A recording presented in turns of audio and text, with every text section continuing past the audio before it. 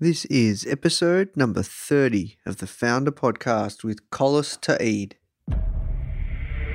you need is thirst. You need to be a thirsty human who is intent on learning. It's a really fascinating exploration of human potential. Now, the Founder Podcast. Even the greatest entrepreneurs had help. If you want to learn from the most successful founders on the planet, you are in the right place. Branson, Mark Cuban, Tony Robbins, Tim Ferriss, Ariana Huffington, Seth Godin, Steve Case, Gary Vee, Sophia Amoruso, Barbara Corcoran, Damon John. Learn from the greatest minds in business today with interviews hosted by Nathan Chan. This is not your average entrepreneur podcast. The Founder Podcast.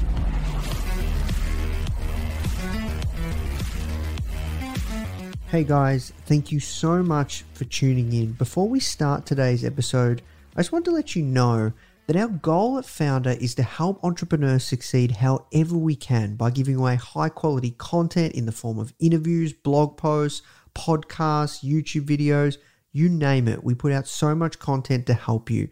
And another interesting project that we're working on right now is partnering with world-class founders like Damon John, Alexa Von Tobel, Greta Van Riel, and so many more to teach crucial skills like negotiation, finance, e-commerce, and so much more.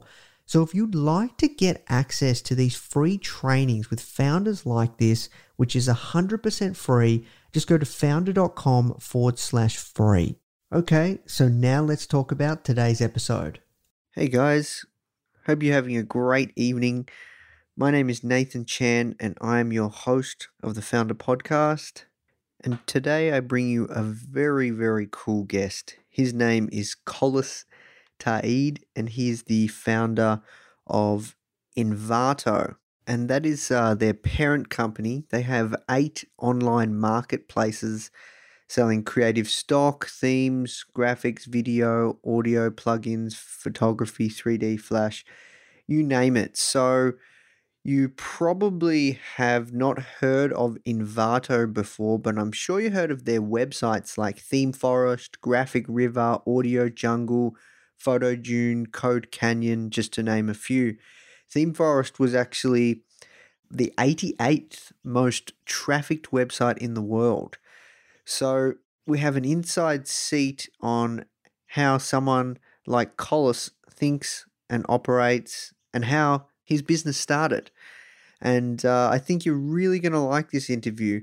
Something that sat with me that I took away, because every single one of these interviews I do, I've done over hundreds of interviews now. Every single one, I always take away one thing, and I'll call upon that one thing sometimes when I'm making business decisions or when I'm speaking to somebody. And I just like to share with you the thing that I took away from this interview. And what that was, Envato have so many different marketplaces and they keep launching. And I said to Collis, well, wouldn't it make sense to just focus on one marketplace? How do you evaluate those ideas? How do you know which ones to choose? And he said, well, one, I write them down, and I've got a whole ton of notepads. I spoke to Collis in person, actually, because they are situated in Melbourne. And he showed me he's got 10s, 20, 30 different scrapbooks of all these ideas. And I said, how do you know what ones to pursue? And he said, well, I think if I could boil it down to one thing, I choose the ones that just keep coming back to me and that excite me the most. So ever since speaking to Collis, that's how I make some of my decisions. That's how I know which products to launch. Of course, I'm finding out what people want and what people need and what their deepest frustrations and desires are and how at Founder we can help with that. But on a fundamental level, I don't do anything now. I don't work on anything that doesn't excite me.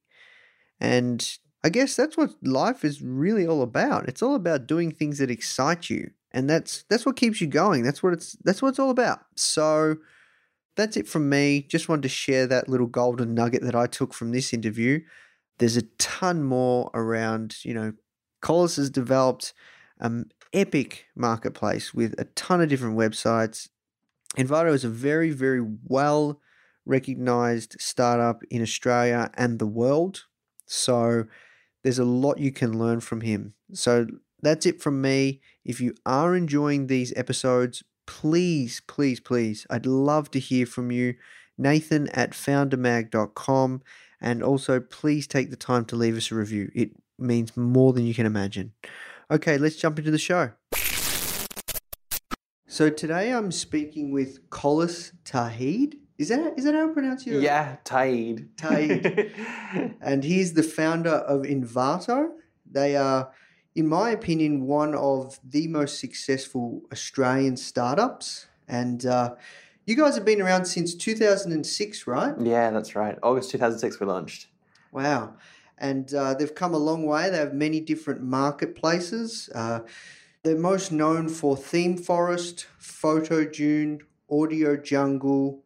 What are some other ones? Video Hive. We sell a lot of After Effects. Graphic River. We also run a freelance marketplace, Invato Studio, and Tuts Plus, which is our learning platform. Yes, that's right. Well, look, thank you for taking the time to speak with me today, Collis. No worries. So let's just start off with, how did you get your job? Oh, how did I get my job as CEO of Invato? Oh, well, I started the company. That helped, I think. No one else wanted the job. Back in 2006, I used to be a freelancer, and that time, Cyan, my wife, and I, we wanted to start a new business, do something online so we could travel around. And we came up with Invato. One of the first things to do was well, what are our titles? I guess I'll be the CEO, but you feel like such I'm an idiot calling yourself the CEO of a nothing enterprise, but it's kind of fun still. Obviously it grew over time. Now it seems a little more respectable. So you started in 2006 with your wife. What did you first launch with? Because you have many different marketplaces now. Let's go back to the start, humble beginnings, 2006. Entrepreneurship was it glamorized? I was just heading into uni, but was entrepreneurship glamorized like it is today? Not as much, I don't think. There certainly wasn't as much of a mainstream startup culture. I mean, at the dot-com era, I think there was a lot of stuff happening with startups, but it was a bit more, and it was quite flashy at that time. But then when it all spectacularly failed, I think things got a little quieter for a while. That said, there was definitely a startup community, and there was definitely businesses out there talking to startups and reporting on them and whatnot. I think it's really come a long way though since then. A lot more resources, a lot more stuff, and obviously there's been movies, The Social Network. I think really, I don't know. Silicon Valley. Yeah, Silicon Valley. That's right. Yeah, I think that sort of stuff has really taken it up a notch. So, in 2006. You wanted to travel, and that was the main focus for Flashden. Yes, that's right. So we started with Flashden. That was our first marketplace for stock flash. We still actually run it. It's called ActiveDen because eventually Adobe told us to change the name, and it's a shadow of its former self. At that time, Cyan really wanted to travel. We just got married, and she was like, "We should travel." All these freelance clients, they're really wow, it's a bit of a drag. So we thought, why don't we? I mean, back then, actually, now I've since realized that you can freelance online, but at that time, that did not occur to us. We were just well, I guess freelancing and traveling is not going to work. I had always wanted to start a business, and I had been selling stock flash already on another stock marketplace. So we had some ideas about how it would work, kind of seen it, knew that people would buy stock flash, and had observed another marketplace and learned how it worked. And so I think that all kind of came together, and we're like, let's just go for it. And we kept freelancing actually though for a long time, for a good 18 months after we started the business, just so that we had money and could live. Those old things. And in the meantime, sort of built out the company. Yeah, and that's actually one thing that I guess a lot of people don't touch on is when you start something like a business from scratch, you have to have money coming in somehow. So you have to freelance. Like when I started the magazine, I started it while working a full-time job, and you have to make money somehow. So how did you get your first 1,000 customers? Okay, so in the beginning, as I said, I'd sold Flash before, and so kind of knew that it could sell. Our first problem to get customers was actually to have content to sell them, though, if that makes sense. So, Yeah. because we're a marketplace, and marketplaces have that whole chicken and egg problem where you need stuff to sell to the people, otherwise nobody shows up. And you need people to buy the stuff, otherwise no one shows up to sell the stuff. We started by seeding the marketplace with content that we'd made and we sourced. So I made a bunch of stuff, and then we hired a few people to make things and kind of tried to buy our way into having something to offer, which I think is a typical sort of marketplace strategy. I met an Uber driver not long ago who was telling me that when Uber first arrived in Melbourne, his car company was just paid extremely high rate just to be available on the app. And even though they took no rides or anything, it was just important for Uber to show we've got supply. It's kind of the same for us, but it was really important for us to have stuff on the proverbial shelves to sell. And so we kind of made some stuff ourselves. And when we launched, we got a sale in our first day, which now that I think about it is quite remarkable. At that time, the way we got people in the door was to go to, and I guess this is a kind of thing you can always do, we were looking for the places that the kind of person we wanted was going to hang out in. So we knew that the only people who buy Flash are Flash designers, Flash developers. Nobody else knows how to use Flash. These days, nobody knows how to use Flash. But back then, people still used it. And so we knew the target market was Flash designers. And so we're like, well, where do those people hang out?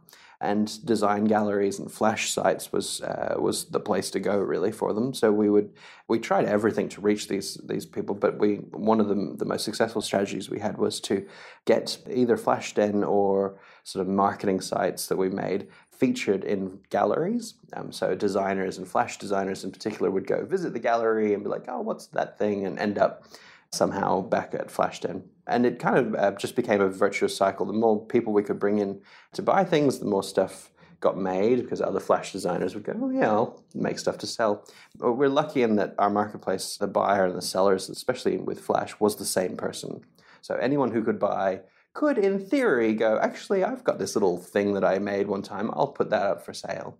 So that kind of helped. That first 1,000 buyers came a lot from those little guerrilla tactics. We just tried all kinds of stuff, like going on forums and chatting one-on-one to people sometimes. Other times we would buy ads, make things to put into galleries. I tried experimenting with all kinds of social media traffic. Lots of the sites are not that important anymore, but back then, Delicious and Dig and whatnot, we would experiment with trying to get traffic in different ways. I got banned from a couple of social media sites for gaming them. Then I became much more legitimate in how I used them. But yeah, we kind of just tried everything and to see what would stick and just to get that early momentum, get the fire sort of going. I see. So after FlashDen, what was next? And I'm curious, before we move on to that, sometimes people say that you have to focus on one thing. And as an entrepreneur, you always want to start all these other different things. You always have all these other crazy ideas. How was this something that you were actively gauging? Like, okay, we're owning the marketplace with FlashDen. Now let's move on to something else. At what advice would you give around focus and knowing when to move on to that next thing? Yeah, I think it's a good idea to focus more than we did. I don't think we did a very good job of focusing. I was, as you say, kind of characterized exactly in your words as someone who was just like, oh, I've got this other idea. We should go do that thing. There's actually lots of ideas never even made it off the ground. I think we did a decent job of focus within our marketplace product. So when I say we had a lack of focus, it's more that I think we just started other products as well. But with the marketplaces, we spent a lot of time on FlashDen. And once it started picking up traction, we immediately began thinking about how to split the marketplace application so that it could serve multiple niches, which was actually quite a big project and took quite a while. I can't quite remember how long, but over a year. And then we used that to get into audio and started there next. With the marketplaces, we kept picking niches that nobody else was in. And I was quite convinced at that time that it was a bit of a land grab in that there was nobody really in some of these markets. And it was important for us to establish presence quite quickly so that we could have that sort of first mover advantage, which I think so I guess to answer your question of when should you focus, I think it's important to understand the specific opportunity you're in. For us, it felt like there was a lot of opportunity just from spreading horizontally and ending up in lots of different areas and then starting to go deeper in each one. But not everywhere is like that, and there is a cost, a price you pay. Like the more you spread, the thinner your resources are. Like we probably could have become profitable much sooner if we just stuck to Flash, but we also probably wouldn't be around today, I guess. I think sometimes the team at times over the years has been a bit like, we could do a really good job of each of these things if we focused more, which is true. I think long term we'll do a good job of everything, but when you spread out, sometimes you have to give a more generic experience to things or you can't have as much specialty in that space. So yeah, I think you can not focus or you can focus, but you just have to understand the cost and the benefit of each one. I see. So you got started to get some traction with your first marketplace, and you guys were freelancing on the side. And when did you move to the next marketplace, and when did you focus full time? And when? Can you run us through how the company's grown? Because I'm at the office now. It's such a cool office. It's like it's one of the best offices I've been to in Melbourne. That's for sure. And you're a massive company now. So let's go step by step on how it's kind of evolved. Yeah, sure. So, and tell me if this is too much detail. In 2006, February was the day we decided to start, and it took us 6 months to get even FlashDen out the door. And during that time, so it was myself, my wife, my best friend joined us as well, and he kind of took care of some of the early financial stuff, and we hired a contract developer, and the four of us basically worked on FlashDen for those 6 months. We launched in August. By the end of that year, so 3 months after launching, we'd hit $1,000 a week in sales, which is quite a lot, but obviously there was 4 people working, so it's not that much, especially when you have to pay the people who make the things.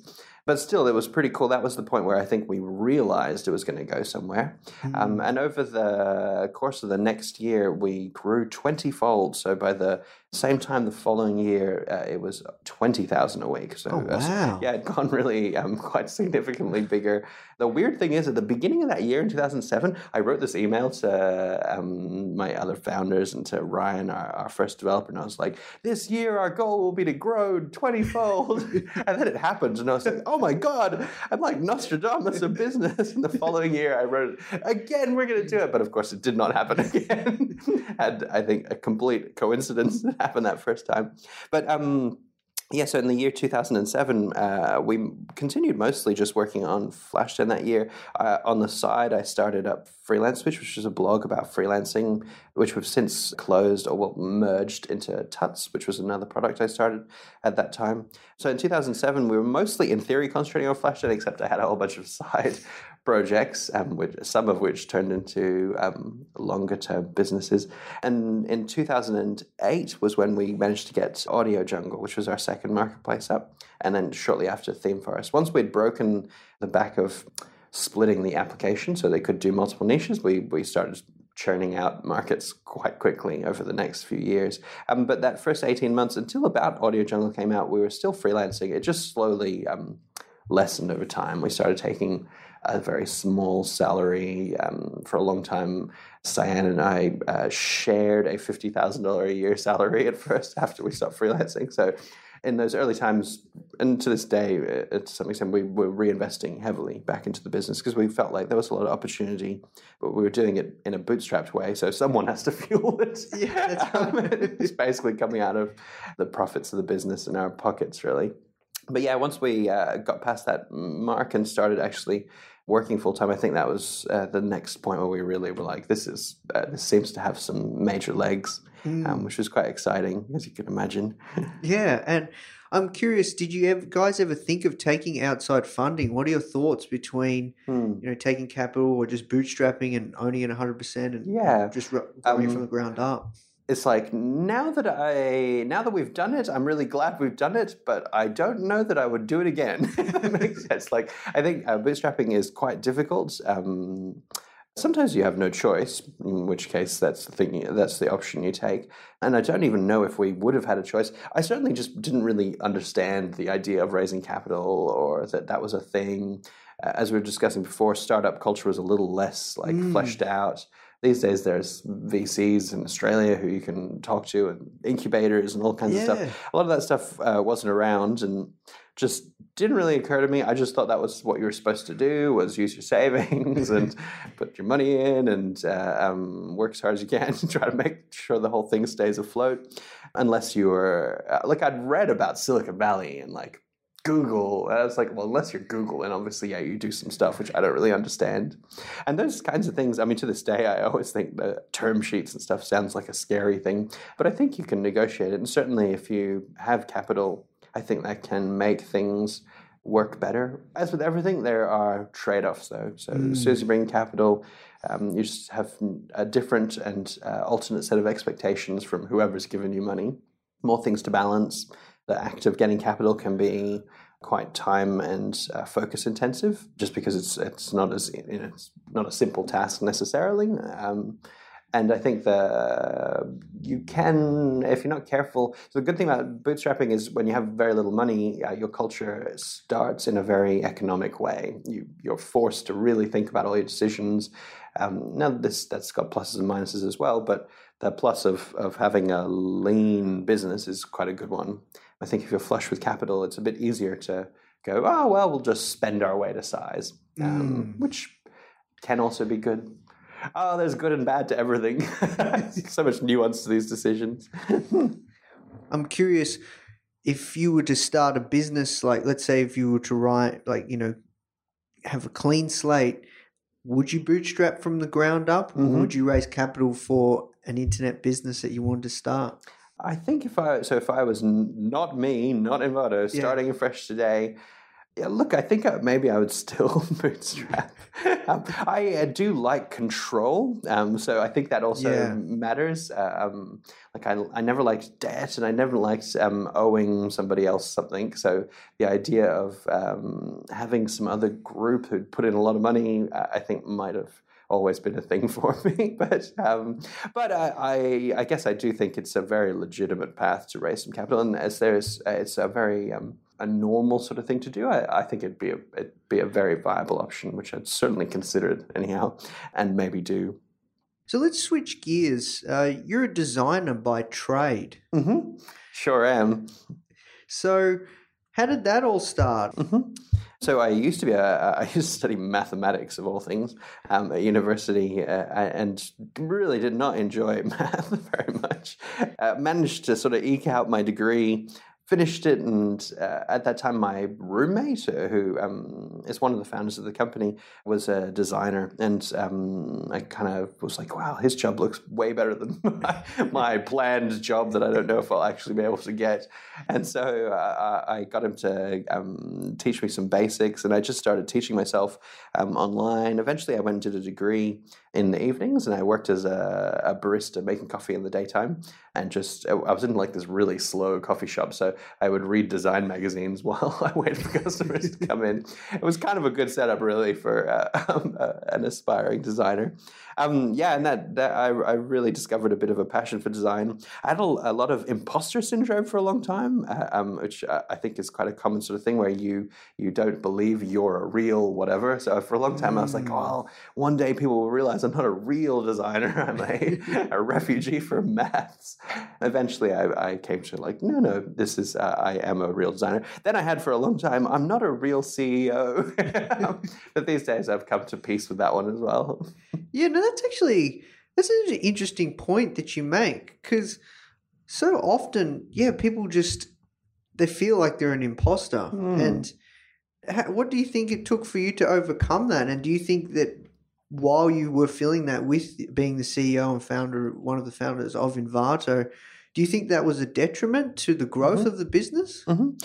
For me, no. I believe that there's a lot to learn in any new field. So when it was design or later running a company, I feel that there's a lot of things you need to learn. And I'm not a big believer in there's that phrase, fake it till you make it. I'm not really a big believer of fake it till you make it. I'm much more like when you don't know, it's important you realize you don't know and you're actively trying to learn all the time.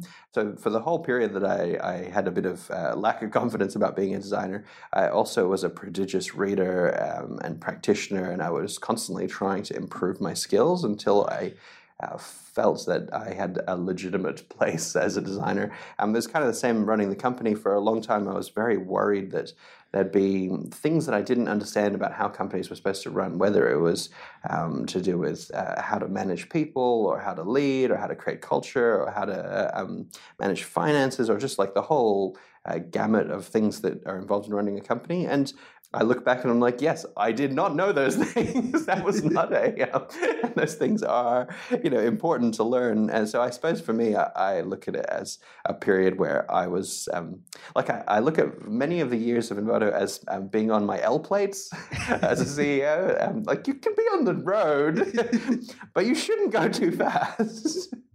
And you probably should warn everyone that you're on your L plates. So these days I feel like, yeah, at least I'm on a provisional, maybe a full license. But yeah, there is the alternative school of thought, which is, of course, you should just project confidence and go for it. It happens to not be the way I think, though. Interesting.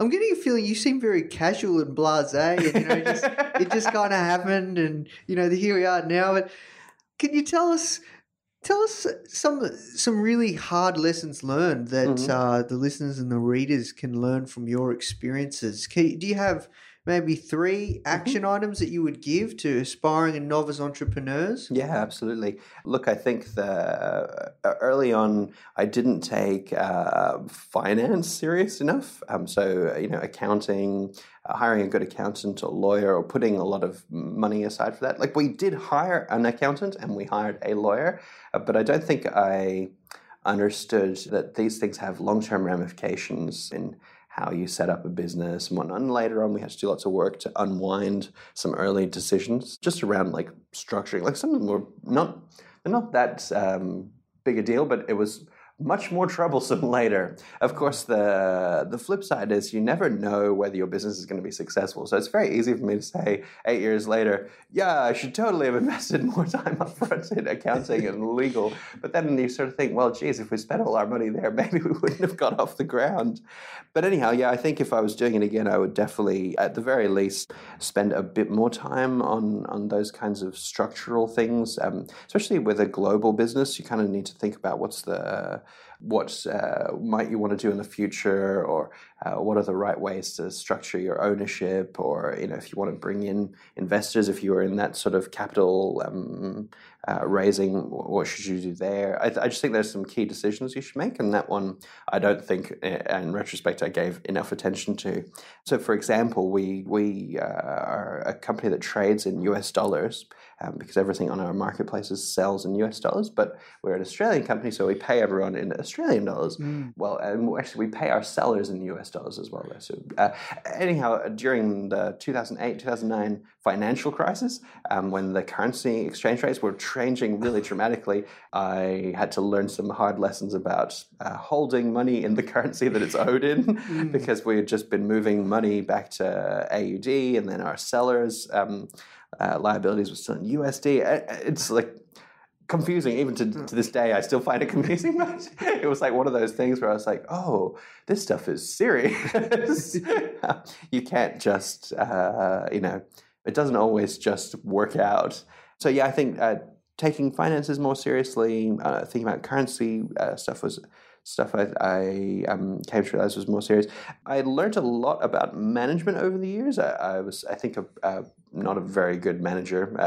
I still have lots to learn about being a manager, but I think that was one thing that I underestimated as well in those early years, was that at the end of the day, if your company is successful and you're bringing in other people, leading people, giving them the things they need to develop, have a happy career in your company, all those things are actually quite big, and they take a lot of effort. It's not easy, and you have to invest a lot of time in them. At the beginning, I was very focused on just making product. But again, if you go back and you sort of think, well, product is the thing that means you've got a business to start with. But yeah, I think those are three things. If I was doing it, I probably would take a bit more seriously. People management, finance things, and just the setup and structuring. Okay. There's quite a few things I'd like to unpack there. Mm. Certainly around management and leadership. What advice would you give? Mm-hmm. It's pretty broad. So, I think for a long time I didn't really understand that it's a good idea to talk to everybody often. It just seems kind of sensible now. But meet with all your staff, check in on what their goals are, how they're trying to develop, what their aspirations are with the company, what they need, how you can unblock things.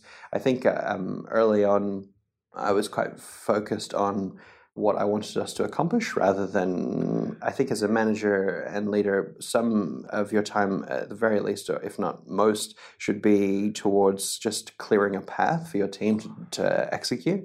And I think that probably could be something I could have and probably still could do better at. I think for a long time I wasn't quite sure what level of delegation and responsibility to give people. So, how much context versus how much direction. And it depends a bit on the person and depends on the situation.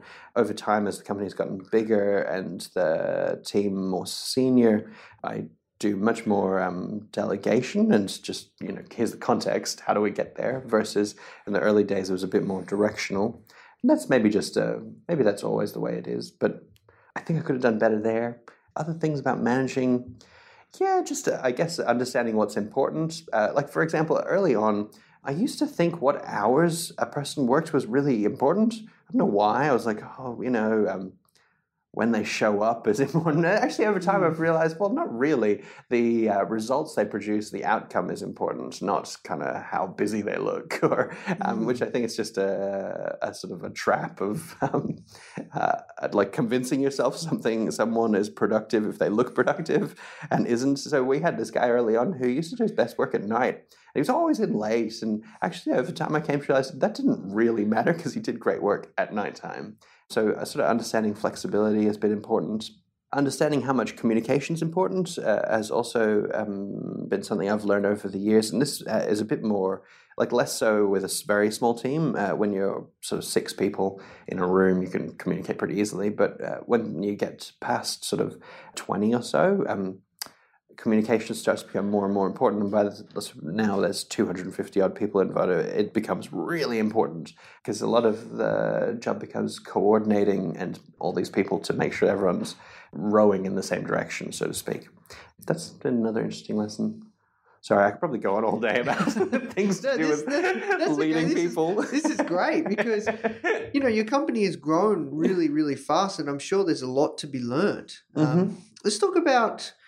Let's switch gears and talk about growth. Mm-hmm. Do you have any strategies or tactics or anything that you would like to share that has been incremental in the growth of Envato? Mm-hmm. Yeah, absolutely. I think there's a few different things. So from like a low-level tactics, in terms of like the things, the very practical things we do. I think the only real advice I have for other entrepreneurs is just to try everything because things work quite differently in different businesses. Try everything and make sure you've got at the very least some basic analysis tools for determining which tactics, which promotions, which campaigns work better than others. You kind of need to find the thing that fits for your business. So for us, SEO and search was a huge part of growing. We have user-generated content. Those users optimize their pages. We have all sorts of search terms, which then come up really frequently, which leads to more search traffic, which leads to more content, and kind of has this virtuous cycle. Of course, if you have an app, SEO probably doesn't really matter. And I guess you have to think about something completely different. So yeah, I don't think there's any specific silver bullet at that level which works, but I think the sort of core principle of trying lots of things, and when I say trying lots of things, I mean both sitting down and just creatively trying to think through what other types of things could we do, but also learning from what competitors, other people in your area are doing. So, for example, I often visit inbound.org, which is like a social site for internet marketers, and they're always sharing like 50 different ways you can do X, Y, Z. It's not a bad idea to just literally try everything they tell you. It takes a lot of time. Of course, if you're bootstrapping, then you should be using time instead of money. So I think, at a low level, trying lots of things and then measuring them and trying to understand which ones work for your business. At a higher level for growth, I think one thing that's worked well for Envato is always having an eye on the next horizon. So it's quite easy to be very involved in today's plan. So if I go back to 2006, if we'd stayed on Flashden and not really thought, hey, what about next frontier and next horizon, then ultimately we would have grown, Flashden would have grown in much the same way as it did, I guess, which was pretty sizable. It grew to a multi-million-dollar marketplace, but then it would have shrunk in the exact same way that it has, and now it's back to tens of thousands. Whereas we have always had something that's on the boil for next year or the year after, and I think that's if growth is important, and unless you're on, every now and then someone comes up with some idea like Instagram, which just has massive growth potential just in itself, and you really just need to focus and ride that one wave. But I think for a lot of businesses, you're on smaller waves, and you almost need to. This analogy is going to break, but you need to build multiple waves together to a single wave that you can. That totally didn't work, but I understand. I think there's a lot more businesses that are like Envato, where there isn't a single holy moly, this is the mother of all ideas, and instead you're sort of piecing together and building up a business strategically. And when you're in that frame of mind, then you need to be thinking about the next frontier, the next horizon. Yeah, okay. No, this is great. So I'm curious, just to touch on that, is there any advice, or I'm curious to hear your insight on how you guys identify these kind of opportunities and new areas that are hot that you want to tap into, that you think, because you guys have a really big proven track record for that. Yeah, look, I think a big part of it is being involved in things. It sounds really stupid, but I think there's two approaches, right? One which is maybe more strategy consulting and management consulting. The way they would approach it is almost like a bit of an academic problem of, okay, well, these are the kinds of customers, what things do they need, and what spaces are they in, and what competitors are in those spaces. And I think you can probably approach it in that sort of very rational way. The way that I've always approached it is completely not that. I'm much more just, I was making Flash, and I was like, wow, there's an opportunity in Flash. And I was a web designer, and once Flashden started, I was thinking about other types of web design. And I was like, oh, WordPress is really taking off. And so I suppose for me, it's much more about just being involved, but having your eyes open with that sort of frame of mind of looking at opportunities. So I constantly am thinking about, so as an example, I constantly think about what things could be sold as a digital creative item. Whenever I'm on the internet, whenever I see anything, I'm like, could we sell this? Oh, we could probably sell this. I bet there's something we can sell here. And I think that sometimes just leads to opportunities. Often, or some of them fall flat on their faces. I think you need to be a bit at peace with, you're not going to get them all right. And then, so you just do many small bets rather than one, unless you're some kind of visionary. So for me, I am, in entrepreneurship, you sort of think of, there's two different types of archetype entrepreneurs. There's the sort of Steve Jobs, technological visionary, who's like, this is the future. We're just going to bet big on this future. And then there's much more the type that I see myself as just a bit more industrious and thinking could we sell this? I think we could try to sell that and use the margins from that to sell that other thing. And it's a bit of a different approach. So with that caveat that if you're like a Steve Jobs visionary or running Instagram or whatever, then maybe you just go, we're just going to bet big on this thing. But if you're a bit more like the type of entrepreneur that I am, you look for many small opportunities, you find small ways to test and bet on them, then you exploit the ones that work. And the way to find those opportunities is to actually be involved in lots of things. One way to not find opportunities is not to engage with the world. So, if you're, and I'm a bit of an introvert, so I'm not the type of person who goes out and meets lots of people, but I love browsing the internet and just thinking about how people are doing things and what kinds of technology they're using and where technology might go and the types of problems a person might have and how we could help solve them. And there's lots of different sort of frameworks I think you can use for analyzing opportunities in that sense. So you can think about the problems a person has, or you can think about where technology is going, or like there's different approaches you can take, but they all kind of lead to the same thing, which is there something we can sell? I think it sounds so. Well, that's really what businesses are, is buying and selling. Yeah, that's right. Yeah, the simplest form. Yeah, that's right. And like providing some value, and if you can provide value, then there's something you can sell. Okay, I'm curious. You said that you do a lot of testing. So some of these marketplaces that you have started, have you started others that you've just soft launched and they didn't take off? We launch categories constantly. So that's the way we found to test things. So for example, we run Code Canyon, which is quite a substantial marketplace for WordPress plugins and PHP scripts and all kinds of things. But before we launched Code Canyon itself, we started with just a single category on ThemeForest, which we'd already were running. So we added a PHP scripts category and then a JavaScript category. And we're like, hey, there seems to be a bit of traction. Let's grow it out as more categories, spin it off as its own thing. So I think that's probably been the main way we've tested. And there's been lots of categories which just didn't go anywhere. At one point, we launched audio personal music tracks, which was a stupid idea in retrospect because iTunes completely annihilated that market. Recently, we launched type engine themes, which hasn't taken off yet. Yeah, we test constantly. So we put out, I don't know how many categories a year, but quite a lot, and see if any of them pick up. So you've got a good foundation, and then you just kind of build on that, yeah, and then to see what takes, and then just keep building on top of that foundation. And in that sense, when we launched FlashDen, we launched with 4 categories on FlashDen. Obviously, one of them was Flash, but we also had audio, video, and pixel fonts. And when audio got a little bit of traction, we spun that out to be an audio site, and later video to be its own site. So yeah, I think in some ways having your first product as an entrepreneur is the hardest one. I think because you're building some kind of audience, some kind of business framework. But once you have some audience and some resources, you can use that audience to test other ideas, and you can try to build off it. I'm curious, how often do you guys seek user feedback and stuff like that? Are you always talking to your customers?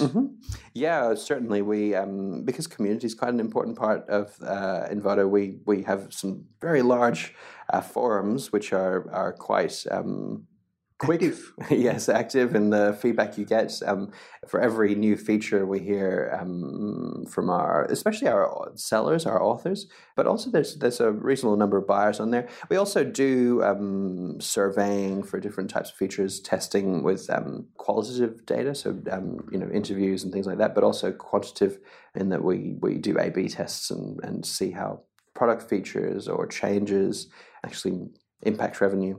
I think testing is definitely an important thing. Feedback from customers is an important thing. And at some level, intuition, I think, also factors in there. And in the early days, did you do a lot of customer development?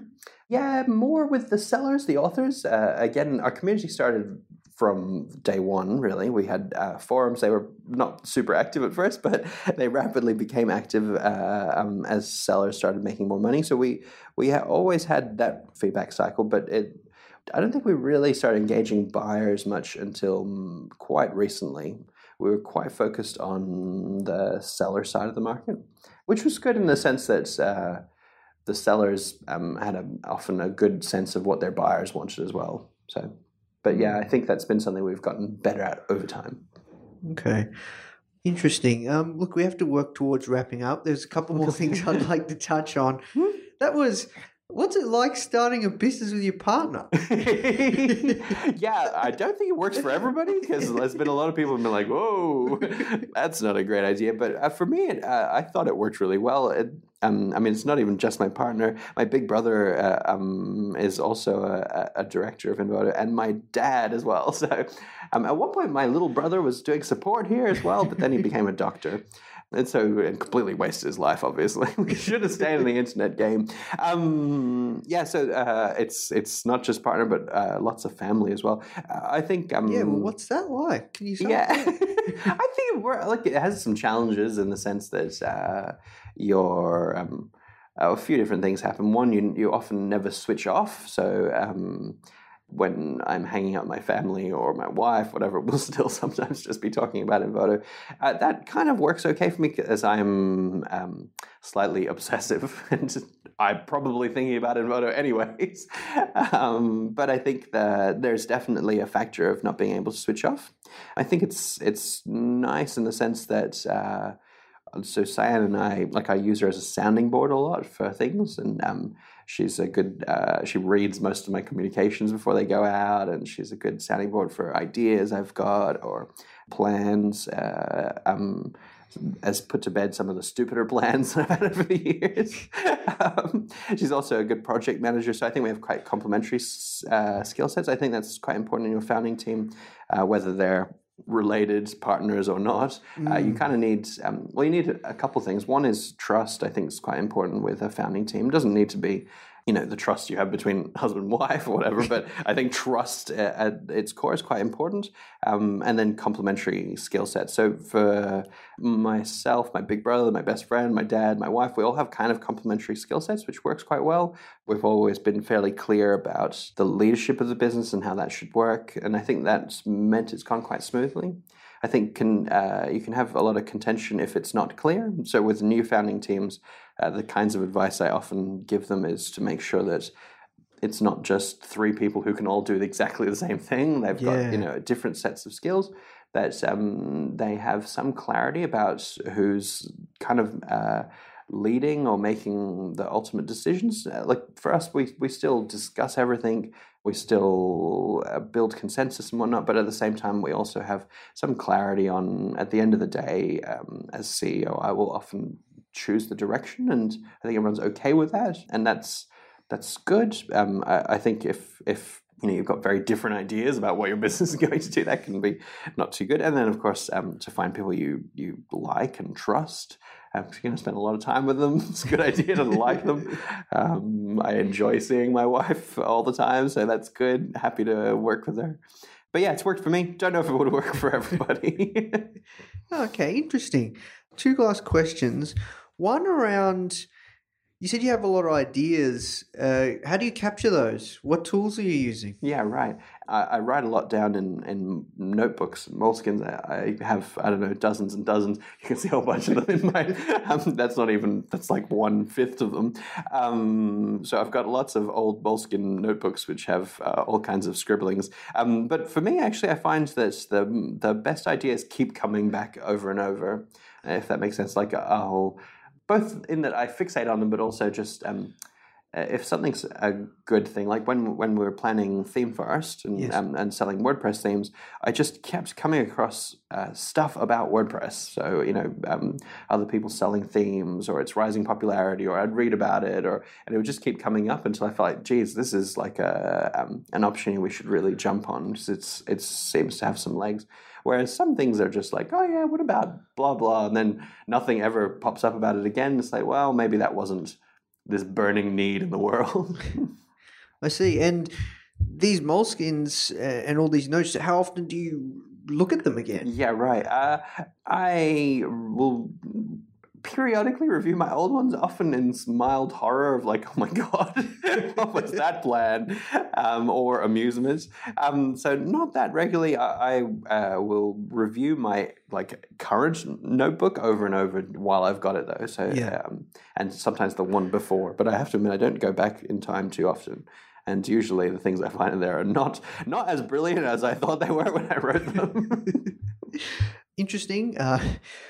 We have to work towards wrapping up. One last question. Was there any advice, any words of wisdom that you'd like to finish off this conversation with? Oh, the pressure.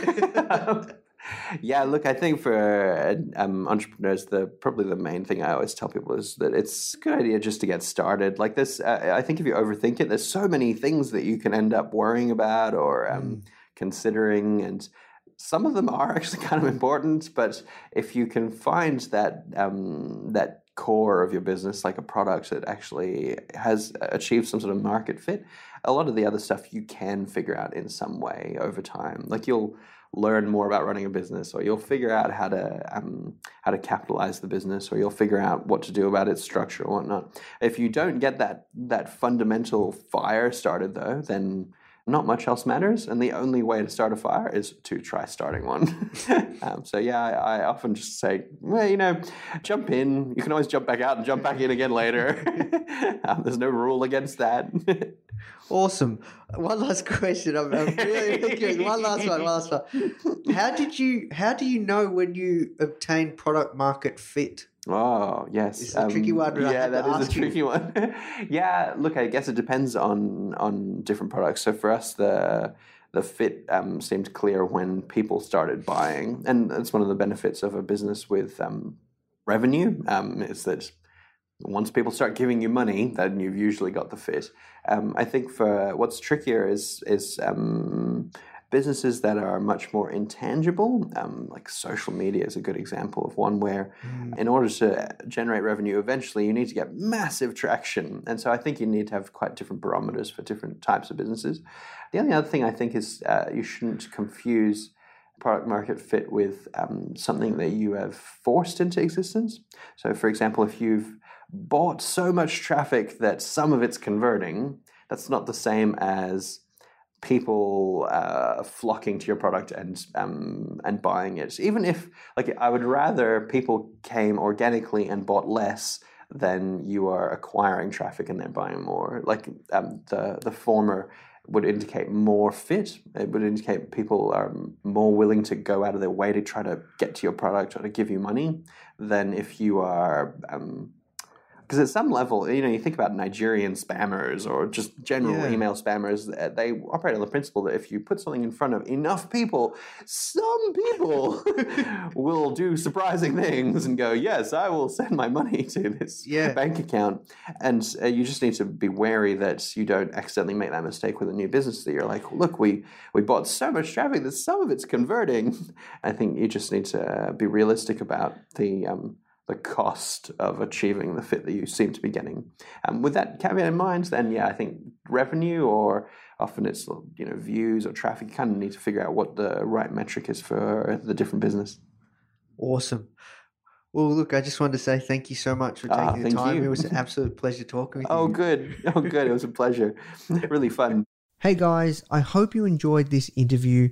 As you might already know, our mission at Founder is to help tens of millions of people every single week with our content, either start or grow their business, which is exactly why we're partnering with world-class founders such as Damon John, Alexa Von Tobel, Greta Van Riel, and so many more to teach crucial skills such as negotiation, finance, e-commerce, and so much more. So if you'd like to get access to these free exclusive trainings, please go to founder.com/free. These are 100%. We go super in depth on teaching a particular topic, and I know that you're going to love them if you enjoy this podcast. So just go to founder.com/free. All right, guys, I'll see you in the next episode.